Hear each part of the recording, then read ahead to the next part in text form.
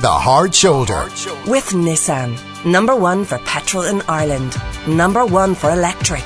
Nissan. Innovation that excites. This is News Talk. Welcome back to The Hard Shoulder. It's Mark Hagney sitting in for Ivan Yates. Good evening to you. Now, every Wednesday here on The Hard Shoulder, we like to give you a bit of inspiration for your travel plans. And this week, Michelle Jackson of The Novel Traveller joins me with some not-to-be-missed deals for river cruises. Hi, Welcome, Mark. Michelle. Nice Interestingly to see you enough, myself and my wife were looking at ads for these the other night and we were thinking, oh, yeah, that looks like it would be something nice. Well, there is something very appealing about the slow-paced life that is advertised when you look at one of these TV adverts. But that is exactly the essence of what a river cruise is about. It's about taking life really slowly. And, you know, travelling along a river, you're not going to be met with, you know, harsh weather conditions. It's very different to sea cruising, which some people might have been on. It's definitely, it'll suit much older people as well who might be afraid to travel, you know, to an adventurous destination. Now, I went on a Danube River cruise with the travel department, and, you know, we were kind of cosseted from the moment we got off the plane at Munich Airport, and we were brought by coach to Passau, which was the first port.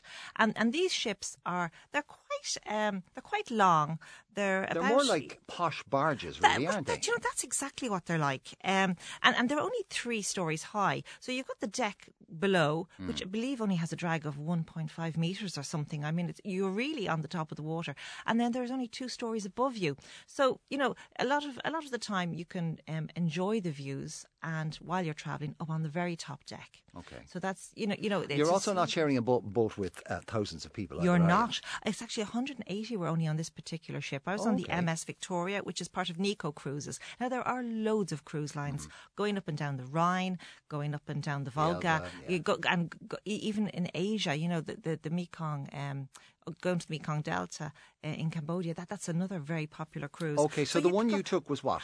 It was the Danube cruise. Right, you fly into Munich and you started in a place called Passau. Passau. Now, Passau has been very hard hit over the last few years with flooding, you know, and you could say it's climate change, but when you look at the lines on the buildings where they've marked floods, it has been flooded for centuries. Okay. It really is somewhere that gets hard hit. So there are a series of locks all the way along the Danube, and that you know, kind of dictates your pace. Now, 16 kilometres an hour is generally, you know, the speed you're travelling at.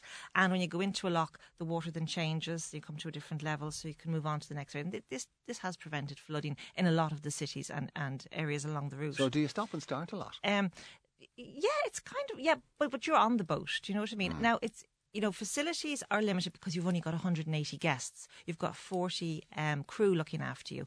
But it's very good standard. You know, it's 4-star really on all of them. And we managed to walk through a few of them as we were docking. And you can see they all have a very high standard in the dining room. And they are full board. So, you know, you technically really don't have to put your hand in your pocket to eat. You know what? People love cruising, and one of the reasons they love it is because the food is amazing. People also don't like cruising because it's happy. They don't want to be fed, you know, at the same table every night. But, you know, if you like that, the quality was very good, and there were lots of options. There was like a meat, a fish, and a vegetarian option on every menu. So essentially, you can eat all day on this thing, can you? Well, no, actually, it's allocated times now. You know, there are allocated times. Yeah, but is it breakfast is finished and then suddenly they're cleaning up and they're starting for the lunch? That's true.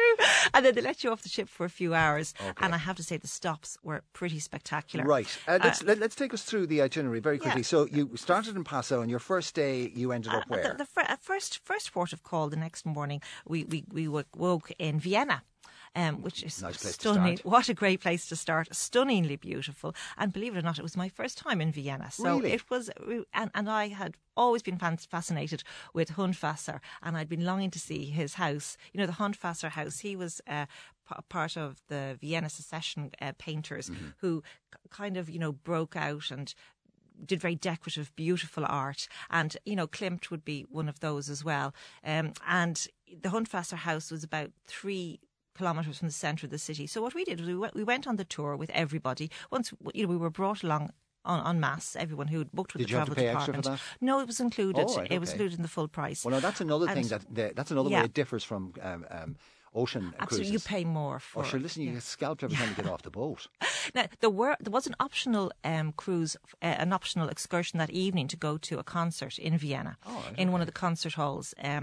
But we chose not to do that because we wanted to go to Hundfast, and we decided to dine out in a local restaurant, which was not too far from St. Stephen's Platz, which is the main cathedral area. Great shopping. You get to see a few of the quirky places like Demel's cake shop. And did Vienna live up to your expectations? Absolutely. Oh, it's charming and has been voted, I'm not sure if it's Forbes, but somebody has rated it as the #1 city in the world to live in at the moment because of the quality of water, the quality.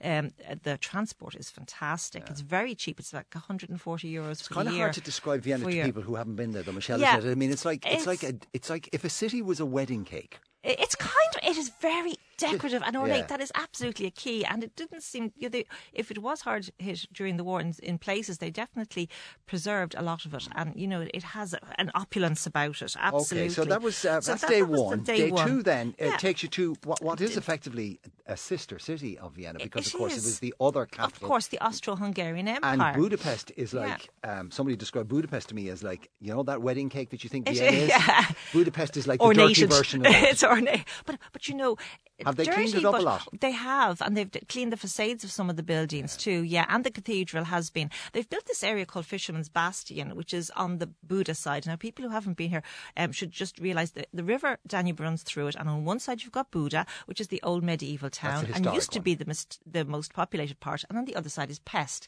Now, what has happened over the last 20 years, and since the dropping of the Iron Curtain, there's been a huge revival in Pest. And it's 70%. Pest was grim when I was there. Absolutely. And certain areas like the Jewish Quarter are now uber trendy. And they have these things called ruin bars. And they're basically taking old ghettoised buildings like factories and shops and old abandoned apartment blocks, and they're turned into really, really trendy night spots for eating and clubbing. If you had ever done travelling in Eastern Europe, either before or just after the wall came down, there was a grimness about a lot of those cities. Yeah, absolutely. Pest had that, and that sort of brutalist architecture, awful service. The worst towels I've ever gotten in any hotel anywhere in my life were in Pest. It was like trying to dry yourself with sandpaper. Yeah. Well, you see, and the food was manky. It's now known as the City of Smiles as well, because people go there. It's wonderful for medical travel. People who want to go to get their teeth done, or they want to get a little nip and tuck here, they want to get improvements. And it's a spa city. It has wonderful caves and sparkling water from the mountains, really healthy water to, sort of soak yourself in, and sort of thermal spas. So it's a very good city for that sort of travel, and it's very popular with the Irish. A lot of people have had their teeth done there. So that was and Budapest. I definitely felt taking a river cruise there was a highlight, because a lot of the prime buildings are on either side of the river, and that evening as we pulled out of the dock, everything was illuminated. The Liberty statue up on the hill, Buda looks gorgeous everywhere. I mean, it's just gorgeous, but both sides, and the Parliament buildings are exceptional. They're very similar to the Houses of Parliament in London, and everything was just were they designed magical. by the same man? I was told that we were, but I actually looked it up, and they weren't. It was the one in Budapest was as a result of a competition, but I'm sure he was definitely influenced by the House of Parliament in London. But it's it was sensational, because they put on entertainment. There's someone playing a guitar, singing Hallelujah, and we're going under the bridges, and it was quite magical, I have to say. Leaving Budapest, it was like an excursion within our trip. From Budapest, then you went on to Bratislava, which is a city we'd know the name of, but don't know whether it's one that people. A lot of people don't know about it, and they're actually Ryanair have daily flights to Bratislava all year round, and it's also a great destination to go for the Christmas markets, which we were talking about recently. Capital of Slovakia, of course. Everybody knows Prague, but you don't know the other big city. You don't know, and it's much smaller. I think it's about 0.4 million is in Bratislava, and one side of the city is definitely grim. You can see that communist influence, where they're all kind of tower blocks, and there's a suspension bridge kind of joining the two with a UFO kind of building on top, which is like a restaurant. It's fabulous, and the old town is charming. And we were able to step off from the boat and walk through the town. Really, really was very impressed with Bratislava. You'll see.